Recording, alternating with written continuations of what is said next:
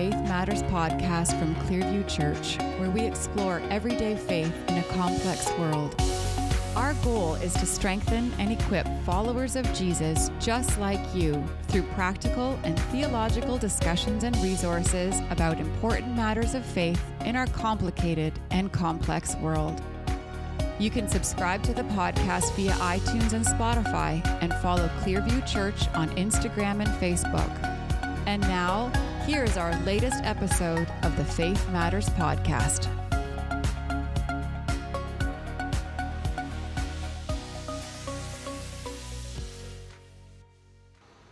Well, welcome, friends, back to the Faith Matters podcast. We are delighted to welcome you to the new year. And it's good for us to start this new year as we explore the whole area of mental illness and mental health. The statistics are that at least 1 in 5 people is going to experience some mental health challenge at some point in their lives, which means your friends, your workplaces, your church communities, your life group here at church, there are going to be some people experiencing some mental health challenge of some sort. And so at the church, we need to be thinking about how do we respond to this? How do we walk alongside those who are living with mental health challenges? At Clearview Church, we are convinced that in following Jesus, we bring our whole life to him. It involves heart and mind, body and soul, and it includes the broken parts of our lives, which means that we as a church aim to ensure that mental health is talked about. It's talked about openly, it's talked about with care.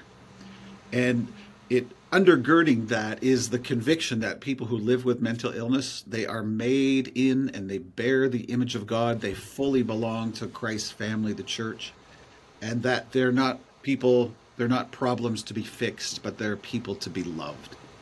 And with that introduction, it is a delight to welcome today Daniel Whitehead. Friends, you might know the connection because last year we ran the Sanctuary Mental Health course in our church. And Daniel is the Chief Executive Officer of Sanctuary Mental Health Ministries. And so, Daniel, welcome to the Faith Matters podcast. Oh, it's lovely to be here. Thanks for having me, Phil. Yeah, it's so good. And I cherish you and your leadership, but also just our growing friendship. So good to have you here. I wonder if you could begin just telling us some of your story. Give us a sense of who you are and what brings you to the work that you're doing with Sanctuary Mental Health. Yeah, that's a great question and also kind of a mysterious one because I ask myself that question quite often. What brought me to this point? So I was a senior pastor of a church in the UK for close to 8 years, and after about 6 years, I realized I wasn't doing okay, but I really didn't know what to do with that or how to speak about that, how to think about that. There was a sense in which I'm like, well, this is just how it is. And, you know, I can't abandon these people. I can't, you know, so it was a really tricky place of feeling trapped. And the long story short is, through some wonderful and amazing circumstances, I was able to step away from that role and move to Vancouver, Canada, to do a year's study at Regent College, grad school of theology. So I came for a year, and that was nearly 10 years ago. So we became Canadians a couple of years ago, and along the way, this kind of burnt out pastor who didn't know it stumbled across this small non-profit in Vancouver called Sanctuary, and my sense was that Sanctuary was ahead of the curve in this conversation, and if we could take the work that this small non-profit in Vancouver that had just worked in person doing workshops in churches in Vancouver, if we could take that and find a way to help churches everywhere have this conversation, we might be part of creating a movement. And so by God's grace, things have dramatically grown, which is all very exciting and wonderful, but it's also means you got to keep with the beat, and things keep moving and growing and opportunities keep coming. So it's a really fascinating journey for me When I think about how I came to this role, honestly, I just think I was someone who said yes. When God asked, I said yes. That's it. I don't know what else I have to bring to the table. What led you to say yes to this? Yeah, I mean, there are very practical answers to that, which is, I was a student with no income, trying to survive in Vancouver with a 3-year-old and a 2-month-old and my wife, and so we moved to Canada with with very little reserves. And a lot of people sort of said to us, you realize you're moving to the most expensive city in North America, one of them, cost of living versus income. So we moved in when everyone was moving out. But there was this sense of, well, we feel this is where God would have us live. This is, there was a sense of saying yes to that. And then this small nonprofit emerged and I applied. And miraculously and remarkably, the board asked me to take on the role. And they'd been a year without a director, and they'd had a number of 26 applicants, I think. But for whatever reason, they said yes to this guy. I'd have to ask them why they said yes. But so there's a practical need of, I needed a job, I needed a purpose and a vocation, but there was also just this sense for me and my wife, Annie. I think we were just like, this is the path. Yeah. This is the path. This is what's come to us. This is the opportunity. And for me, as someone who is too stupid to be told it can't be done, and there's a fine line between bravery and stupidity, and sometimes it's hard to tell the difference. Yes. I think I just came in with a big yes, and I had one colleague when I joined. Well, I had two, but then it changed to one colleague, and I remember with that one colleague who still works for Sanctuary, I said to her, I want to create an international movement. I want to create an organization that's helping churches all over the world have conversations that they don't know how to have about mental health. Mm-hmm. And I remember her face was like, well, that sounds great. Can we make sure we get paid next month as well? So it was, it's been a really interesting journey. What God will do with a yes. That's a beautiful thing. Mm-hmm. Yeah. Yeah. I wonder if you could reflect with us and talk about the current moment we're in, and what are the mental health realities and challenges that you're seeing, not only in the church, but just in the current moment in our world?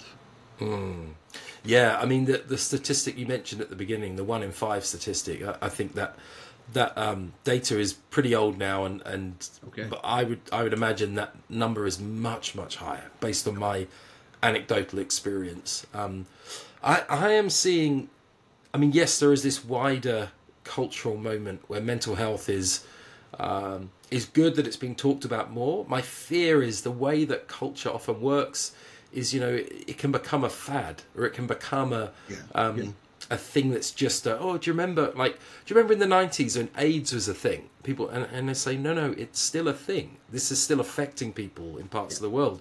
It's just not popular right now to talk about it, and so mental health is becoming popular, which is good. But the downside, I think, is that it can become a bit of almost a cliche in our culture, and misunderstood, and kind of reduced to, well, that's something doctors deal with, and of course the point is we actually need trained mental health professionals helping people. We absolutely need that. That's important. But that's not, the buck doesn't just stop there, because it can't. There's not enough capacity in any healthcare system in the world to manage the levels, nor should it just be a mental health, should it just be a medical issue.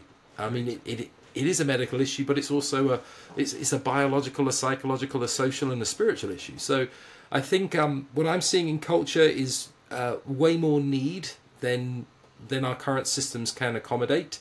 And combining with that, I think I see a culture, not to say that culture has ever been perfect. Sometimes we look with rose-tinted spectacles at the past. There have always been challenges, but I think one of the challenges our culture is facing is disconnectedness, and disconnectedness from self and each other. Our friends are now people that are on this piece of software on our phones, which we're all addicted to, and I'm like, this is not friendship. This is not giving a thumbs up to something does not mean you're friends with people. So I think these things are also contributing and not helping us to be well. Yeah, and I agree with you on the statistics. I mean, if I just look around, people that I regularly interact with or families, you could say almost 75% of a population is wrestling with some form of mental health challenge. And I think I've heard some people say, well, does that mean everything is a mental health challenge? But I think it just demonstrates how pervasive this is post-COVID in a digital age. And how we're not doing well. Yeah. And I think that piece around, is everything a mental health challenge? I think that's where we actually need some education to understand that mental health is something that affects of course it affects everyone, because everyone has mental health. So the question is not to silo those who are suffering away from those that are not, because you're only ever a moment away from being in crisis yourself. I mean, I've never met someone who planned to have a mental health crisis or planned to have a diagnosis of a mental illness. So it does involve everyone, and I think culturally we need to find ways to shape the subject in a way that is communal and is just a natural part of how we understand ourselves. Right. Talk about, you mentioned that how mental health is not only, physiological thing we need, but there's layers to this. Talk about the spiritual dimension of the mental illness, mental health challenges we face. Yeah. Well, I mean, my own take on this would be that a human being is always biological, always psychological, always social, always spiritual. We are always all of those things all of the time, and all of those things interconnect with each other, because that's how God has fearfully and wonderfully made us. So when you're having a spiritual experience, whatever that might be like for you, there are physiological things happening in your body. That's, I can think of sunsets I've seen. I can think of moments when I've been in large groups of people, whether it be a sporting event or a concert, but these moments that kind of feel almost out of body. When my wife gave birth to our 2 children, these are moments where you feel that these are thin spaces. These are places where you can almost feel the presence of God or feel something bigger than yourself, and that means you get goosebumps, or you get things are happening in your body. So I think whatever we mean by spirituality in mental health, we have to understand that it is part of human experience. So in that sense, we have to attend to it. We have to think, what are the implications for us as people of faith when we think about the reality of mental health? What is our response? Like, how do we as people of faith bring our faith to bear on this? And I can give you all kinds of simple. I mean, there are many ways of responding to that, but I think quite simply, the role of spiritual friendship, to offer spiritual care to someone in the midst of crisis, is a profoundly helpful thing in someone's recovery. And the way we offer spiritual friendship, if you a well-meaning person will sometimes say things that are really not helpful, that they might have been meant well, but if you literally don't know what to say to someone in crisis, if you say, where God shuts a door, he opens a window, or whatever, it's like, for someone in pain, although that's meant well, that actually isn't helpful for people sometimes. All they need is compassionate care, presence, response, and making their experience feel a part of who the church is. Like, your experience is, you are in the body of Christ with your languishing, and we will make space for that, and we'll accommodate that, because God is still present, and we're going to hold that space for you, even if you can't realize that for yourself. Yes. Yeah, holding that for others is, when they can't do it, that feels like such a critical and powerful thing to do. I often tell people as they struggle, when they face hopelessness, I sometimes have to tell them, I'll hold hope for you while you can't, and when you're ready, you can come pick it up, right? Yeah. And one day they may be doing the same for you. And yes. That's I think that's such such an important insight, that it's too easy to, when we think of mental health and mental illness, to say, oh, it's them, or it's sort yeah. of identified causes, as opposed to recognize all of us. That's a really important thing. Yeah. Yeah, How yeah, no, I think so. how do you see the church? Obviously, you're leading out in a specific ministry regarding mental health. How is the church handling the challenges of mental health? I think what I see from a number of churches are a number of churches doing the best they can. And that's wonderful. Like I said, there's a lot of well-intended effort going into this, and much of it is good. What I often see, though, are even in churches that seem to be doing well in offering mental health support, sometimes there can be this unknown. People do it without meaning to, but they can almost become biomedical in their approach. They really, it's like trying to do what mental health professionals do, but putting Christian before it. So we're now Christian therapists. I got nothing against Christian therapists, or therapists who are Christians. That's great. As long as they're trained, brilliant. But I don't think the answer for the church is to just replicate models that exist in society. I think it's to complement models that exist. I think the far greater need right now, I mean, we do need mental health professionals, sure, we probably need more than we've got. But the one thing the church can do right now is not to try and replicate that or create a Christian version of it, but is to complement that by offering companionship, to be present to someone on their journey of recovery, and to understand that a person's healing is a journey, and to confuse healing and curing.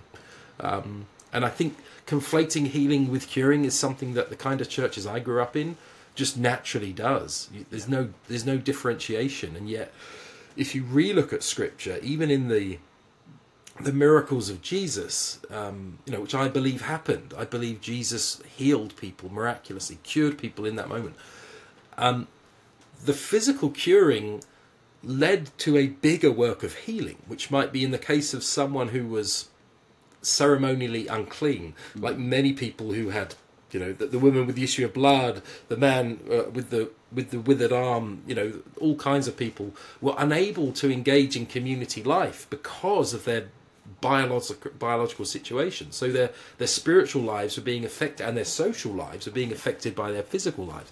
So Jesus takes the physical issue away, and then those people are able to engage in the religious system. They're able to be heard and listened to. They're able to be touched by others.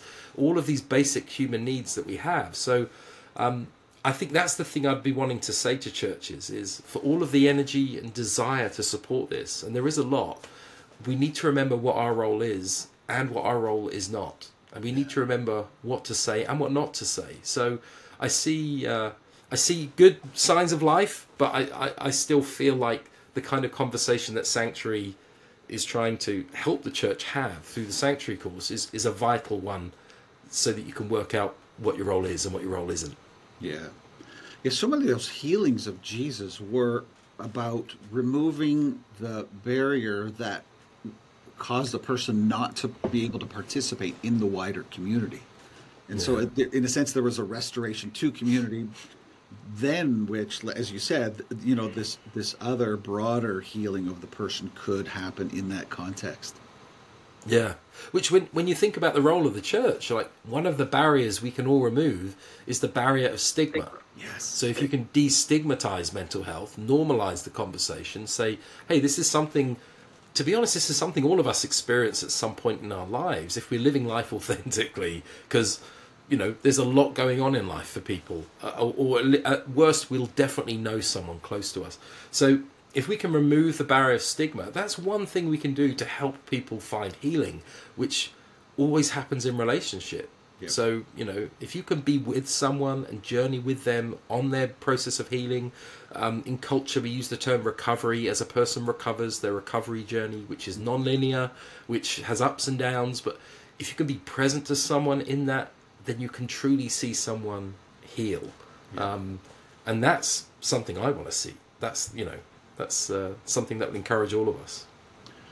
How How does a church engage that reality of the stigma around mental health? And let me also add in, how does a church that's multicultural in nature, which pretty much every church in Canada is these days. So our church, for instance, we have people from Asian contexts, from African contexts, from it's just a culturally diverse place, increasingly so. And I imagine that mental health is engaged in different ways from different cultural contexts. So how does a church address that, talk about that? Yeah, well, yeah, and I guess it's so complex. I love the complexity, though. It's so complex when you think about diverse cultural experiences, which would mean that a person, like I would say in the West, and I'm generalizing for the sake of the analogy, but in the West, many of us plant our feet firmly in the biomedical view of a person, and we do it without even knowing it. We're culturally shaped, which means that when we look at mental health, we see it primarily as a biomedical issue that needs to be fixed, in quotation marks, that doesn't show on a podcast, but needs to be fixed before a person can really be a part of the community. And no one, I don't think, would say that, but implicitly that's what a biomedical perspective breeds. It's one example. Now, you may meet someone from another culture, maybe from the global south, who primarily, and I know I'm generalizing, but primarily might place their feet in the spiritual aspect of personhood. Because there are certain cultures, as someone who has studied this in my second master's, it was my focus was majority world theologies and what they have to teach us about mental health and community. And the answer is a lot. But many of those cultures would place their feet in the spiritual as the primary way of understanding a person. And that can mean, therefore, that the answer to all the mental health problems someone faces could be, well, we just need to be more spiritual, or we need to pray more, or read the Bible more. Now, of course, seeing a mental health professional and praying and reading the Bible are both good things. Yes. Neither one is bad. But if you silo the subject, then it can become something unhelpful. So I think the beauty of a diverse congregation is to give voice to different perspectives and to listen deeply to them. Like, what is it that you have to bring to this conversation from your cultural perspective?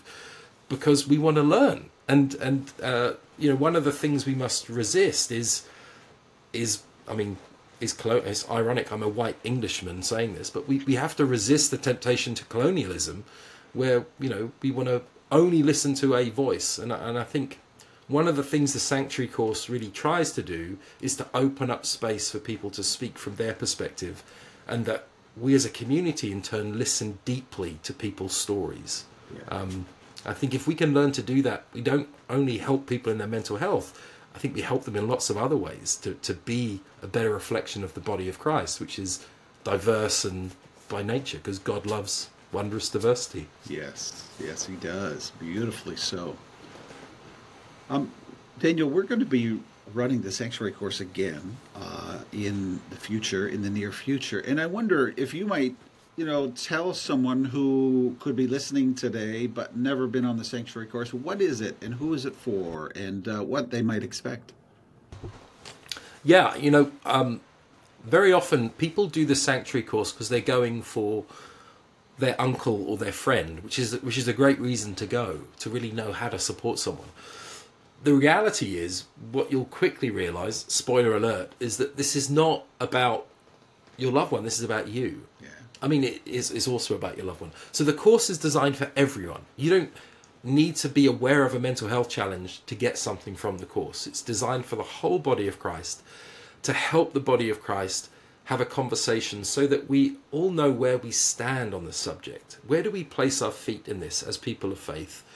So the course really looks at mental health from a clinical perspective, a theological perspective, and always placing the voice of lived experience centrally. So the course helps people to listen deeply to a person's story. We share people's stories through film.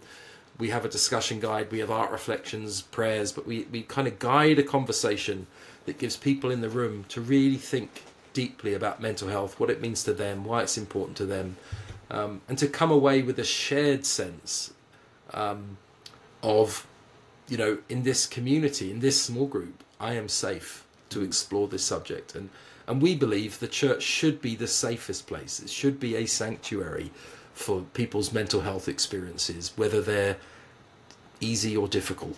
All should feel safe to do that. So the course really facilitates that.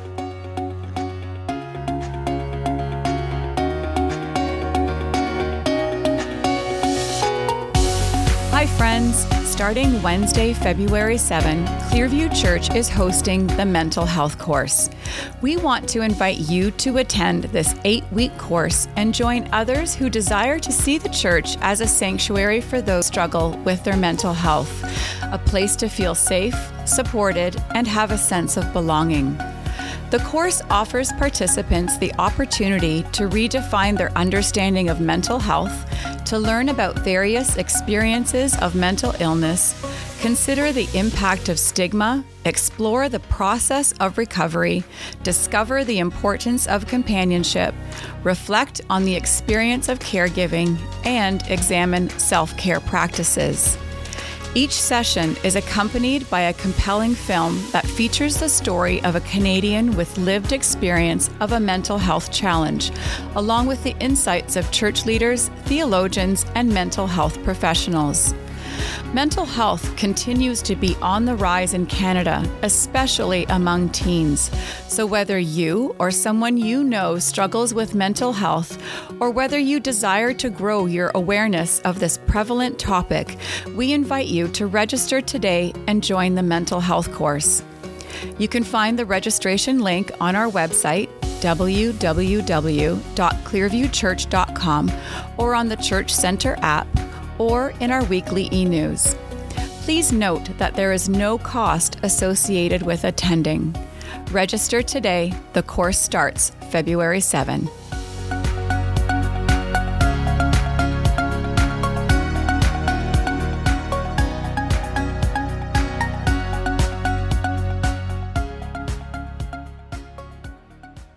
Beautiful. And it has been just a beautiful gift. You've redone the whole sanctuary course, right? We've watched the first iteration, the first edition, but you've produced a whole new edition of it. Tell us more about that. Yeah, so I mean, it was interesting when we made the first version of the course. We did it on an absolute shoestring budget. So once we'd created it, I said to I think I had 2 colleagues, or maybe 3 at the time when we finished it. I said, we're going to have to make it again now. Like, not now, but we will have to create a new version, which is probably unkind of me to say that within the first month of releasing it. But we did. We listened to feedback. We did a lot of in-depth research. We studied the impact it was having on communities. We got feedback from people who used it. We got feedback from mental health professionals, theologians, pastors. We got lots and lots of feedback, and we've created a second version, which we launched. I mean, now we launched it 2 years ago, but nevertheless, it has greater production values, which, as shallow as that can seem, it makes the experience easier for people. Like, the whole experience is just more slick. I don't like saying slick, but it still has depth. It still has substance, but it makes the experience easier. More diversity in the voices, racially, socioeconomically, culturally, more diverse voices, which was important to us. So, we're really proud of it, and it's the Sanctuary course has been used in over 85 countries of the world, and over 250,000 people have been through it. So, something is happening with this resource. Yeah, that's the thing. Like, it is not just a Canada or a North American thing that you're seeing. This is you're having global connections through this, which is remarkable. This is a transcultural reality, the mental illness, mental health challenges we face. Yes, yeah, and that's been, it's not entirely surprising to me, because knowing, I lived in the UK from all my life. I've travelled, I lived in South Africa for a time. I've got family in Australia, would go visit. I've worked in other cultures on various sort of humanitarian projects. But this is a global reality, and so the way the Sanctuary course has been taken up in different cultures, it's incredible. It's so exciting when we get feedback from someone in Liechtenstein, or all the Catholic parishes in Moldova will be running the Sanctuary course for Catholics in the next year. It's things like that, as well as the various other places. You see, or we see that the scope and scale of Sanctuary's work is truly global. So that's exciting and also scary because we're still relatively small. But God can work through small things. Yep, absolutely. I see behind you, for those who aren't able to see it, Daniel has some beautiful artwork behind him. Can you talk about the arts? Now, a Sanctuary, as part of their ministry, commissioned a worship album called Sanctuary Songs with Porter's Gate. And I got to tell you, Daniel, I listened to some of those songs, and I'm just reduced to weeping at first of all, the truth, but the beauty of it, too. Talk about why you incorporated arts. Like, what relationship does that have to mental health? Yeah.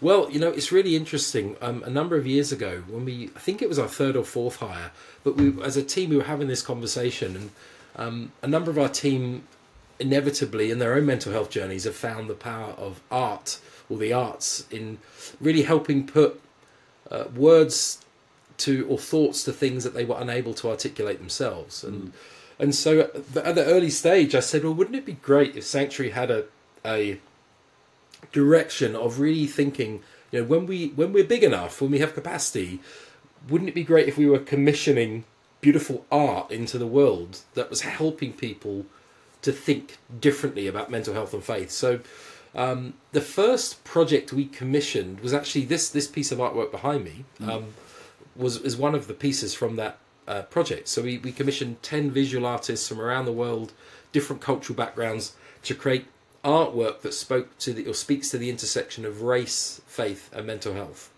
And that was really in the midst of all of the racial division from a few years back, when suddenly, with the George Floyd murder and the whole Asian hate movement in the context of the pandemic, which, in Vancouver, I have friends who had never experienced racism in their lives being regularly having abuse hurled at them in the street. I mean, it was just remarkable and horrifying what was happening. So we, as a little organisation, thought, well, what can we do? So we said, let's press into the arts like we said we want to. So we did this exhibition, and it's out there, and that still exists on our website, and that artwork is actually used in the Sanctuary course now as discussion points. And then I got a call about a year and a half later from Isaac Wardell, who heads up the Porter's Gate, and he said, look, we're a worship movement that creates music about subjects that the church often doesn't sing about, and mental health keeps coming up. Would you partner with us? So that began a journey which went from an idea to create worship music that both individuals can listen to find solace and hope and healing, and congregations can pick up and sing. Some of the songs are very congregational. So that idea we premiered that album live at the Royal Albert Hall in London at the Alpha Leadership Conference. So from a concept to 5,500 people singing these songs and seeing the response of people in the course of a year, it was just one of those other remarkable journeys that Sanctuary's been on. And like you, I mean, I listen to that album all the time, and I'm regularly reduced to tears as I think about the beauty of what's been put into the world to help people who need some hope. Yeah. It gives voice to the broken parts of our lives, but in the context of God, not fixing it, not saying you will end up victorious, but just naming it in the context of the tenderness of God's grace. There's so many of those songs on the album that I love. I was thinking of the song "Sing Over Me," and there's this verse: "When all the grief pours through my hands and I can't feel anything but shame." And I'm sort of choked up just reading these words. "When I've forgotten who I am, sing out and give me back my name." I mean, it's profound and beautiful. Yeah. It is. And then that song goes on in the later verse. The line that always gets me is the line that says, "Someday I'll sing for you. Yes. I swear." It's like, you need to sing over me today. Yes. But I swear one day I'll sing over you. When all the grief pours through my hands, when I've forgotten who I am, I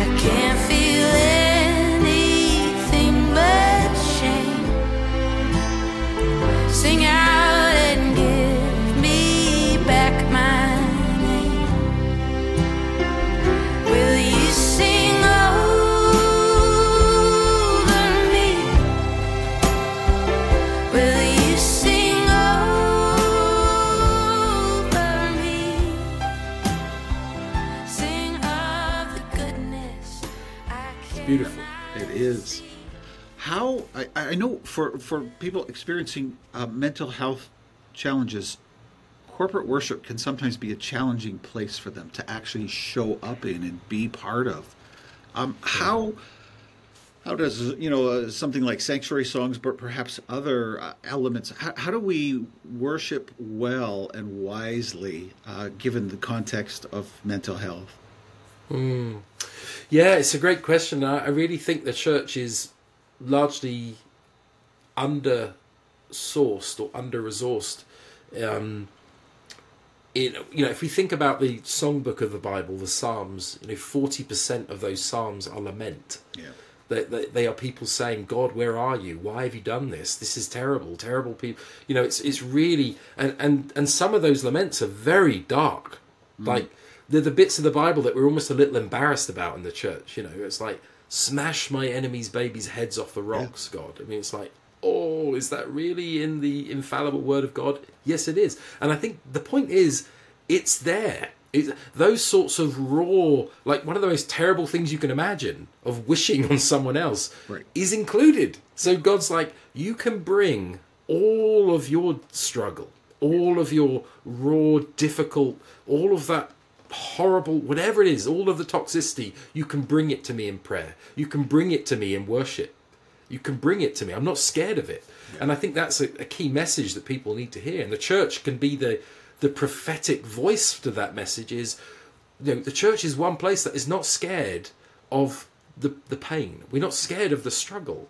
We are a group, a community of strugglers who want to struggle with you. And so I think if we can find worship music or worship experiences that reflect this 40% of lament, if we can address that, and I see sanctuary songs as maybe one of the early movers into that, but having met a number of worship leaders in the last couple of years, and some of them being very prominent, I know from them, and I probably shouldn't name them, but I know from them that many of them have written big hits that are sung all over the world, but the things they want to sing about now are not those big mountaintop experiences. The things they want to sing about are the valleys and the depths. Yeah. But that's not what Christian music industry wants, because we don't sell a lot of those songs. So I think it's probably going to look more like a movement among local church teams, local worship teams, thinking creatively about how do we give voice to lament, how do we give voice to the valleys and the depths, which I think would be great. And again, Sanctuary wants to be part of helping that. So there's all kinds of initiatives we're continuing with artists, with musicians. We want to continue investing into those things because we want to help people create beautiful things that help people engage in the subject. Yeah. And there's something even just about the power of beauty itself in the arts that heals at a level that perhaps our doctors can't access or get to. Yeah. Yeah. Like, well, lament, voicing a lament. I can read a psalm, but I can engage it very differently in song. Yeah. Yeah. And it makes me think of, I'm going to misquote who it was, and you'll know better than me because you're smarter than me. But the whole beatific vision, this idea that one day we will be face to face with beauty itself, and that to experience that beauty kind of lifts us out of ourselves in one sense. And I think, again, art has the power to do that, to just connect us to something bigger, to connect us to emotions we were kind of stifled or unable to feel. So yes, I think beauty for beauty's sake has a profound role to play in people's recovery. You're a good friend of Sanctuary and lovely theologian John Swinton. He writes, every Christian congregation should have a minimum standard, an expectation to be a good place, a real place where real people can share life as it is and struggle with God together rather than alone. Can you talk a little bit more about that minimum standard? Again, I think you've named some of what that looks like, and how does the church cultivate that and grow that further? Yeah. I think about a place where authenticity can happen. Brené Brown who I don't know if she needs introducing, but I always think of her as the queen of the TED Talk. But Brené Brown is an expert in vulnerability. So she talks about the power of vulnerability, and vulnerability is good for me, and it's good for the community, and it's good for you. The challenge is, and I've learnt this in my own experience in the church, which I don't like admitting, but it's true, is that some people will weaponize your vulnerability against you. Yep. So, oh, did you hear about him? He said he's got this problem, or he's got the. And then when that happens in the context of someone being vulnerable, it shuts down the chance for everyone else to be vulnerable. Yes. Everyone gets the message like, okay, it's not safe for me to talk about this here. So it's complicated. It's really complicated because there are subjects that are really difficult, and we're like, I'm not sure I want to bring this into the open. But I think if we as the church can model vulnerability and help people to safely find ways where they can really open up and live into their authentic selves and bring their authentic selves into the light of the community, without feeling the need that they have to fix everything before they can. To be vulnerable, I'll give you an example. For me, I used to lead a church. I live with an autoimmune disease. I live with type 1 diabetes. I don't make a big deal about it. I got it when I was 10. There is a part of me that feels shame about that. And I don't know if I've ever admitted that to anyone, but it's true. There's part of me that feels like, must be something I did. I know for my mum, she feels a great deal of responsibility, and yet this is an autoimmune disease. No one really knows why it happens. So, it's naturally inbuilt in us, it seems, or for many of us, that shame comes very easily. Yeah. And it almost comes naturally. So what would it look like for the church to be a place where we are counteracting shame? Mm-hmm. And part of the reason I felt shame in leading a kind of non-denominational charismatic church was the stories of healing were one of the main things people would talk about. And I have had people pray for healing, when I would fess up to the fact that I needed biological healing. I've had people pray for me in some of the most disrespectful, dishonouring ways. Like, I remember one time being prayed for, and I was a senior pastor of the church, and someone said, we're gonna put a crown on you, because God, you're like God's prince, God's son, and that's a wonderful image. But they couldn't find a crown, so they just put a hanky on the head. And then they started laughing, because it looked ridiculous. And, I could kind of take it, but you're like, what does that do to someone? Like, I can take it, but what would that do to someone who, is just so dishonouring of the person? And so I think, a church that can really think deeply about honouring a person even when they're in the midst, how do we humanise someone who's unable to humanise themselves? How do we treat people with dignity? How do we do that? And I think those are really important questions for us to ask as a church. Yeah, absolutely. And how do we, even for praying for people, how can we pray for that ultimate healing that we seek, and yet recognize that it may be very partial? And how can we pray for the strength to deal with the ongoing reality of it?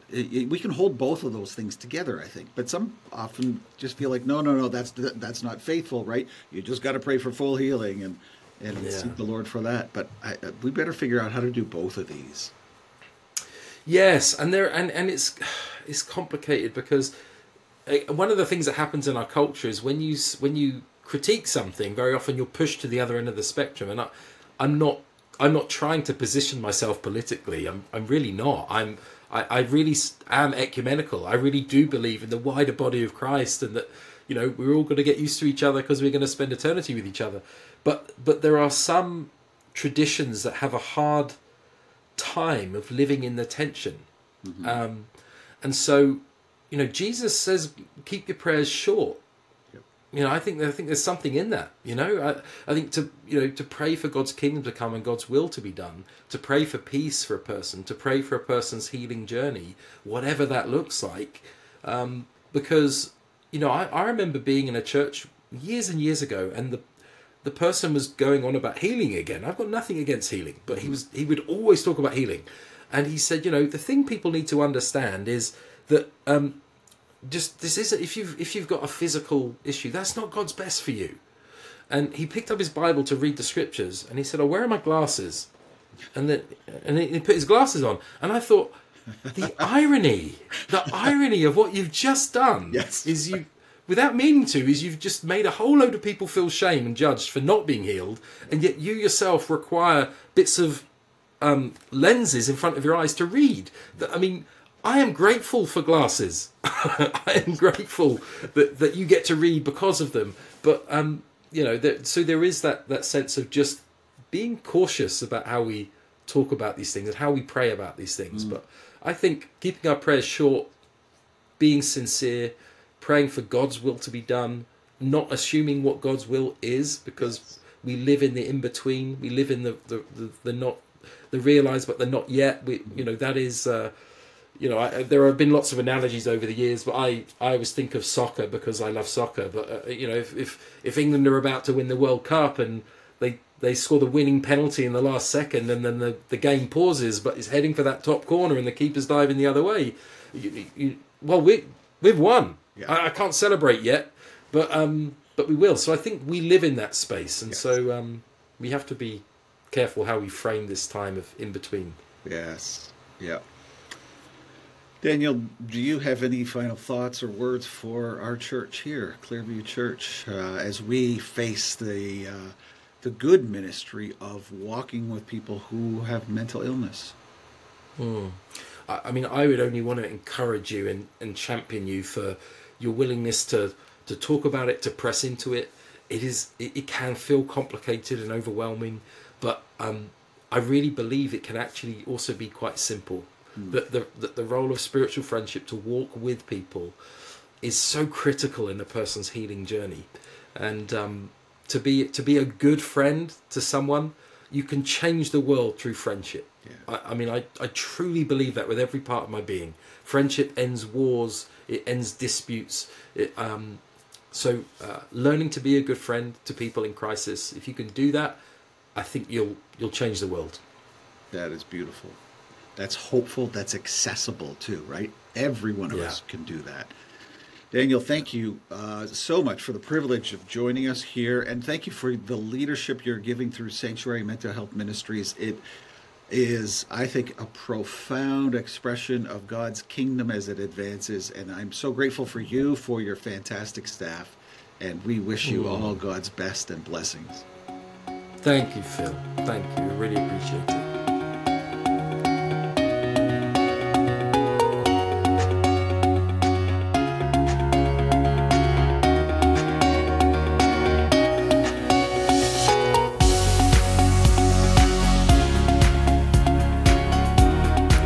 Thanks for listening in and joining us at the Faith Matters podcast, where we are exploring everyday faith in a complex world. You can subscribe to the podcast on iTunes or Spotify, and if you get a chance, leave us a review there. The Faith Matters podcast is a ministry of Clearview Church, and we are here to help everyone take their next step in following Jesus. And so if we can serve you in any way, jump on our website at www.clearviewchurch.com. My name's Elaine Vinlar. I'm the Director of Discipleship at Clearview Church. And until next time, see you then.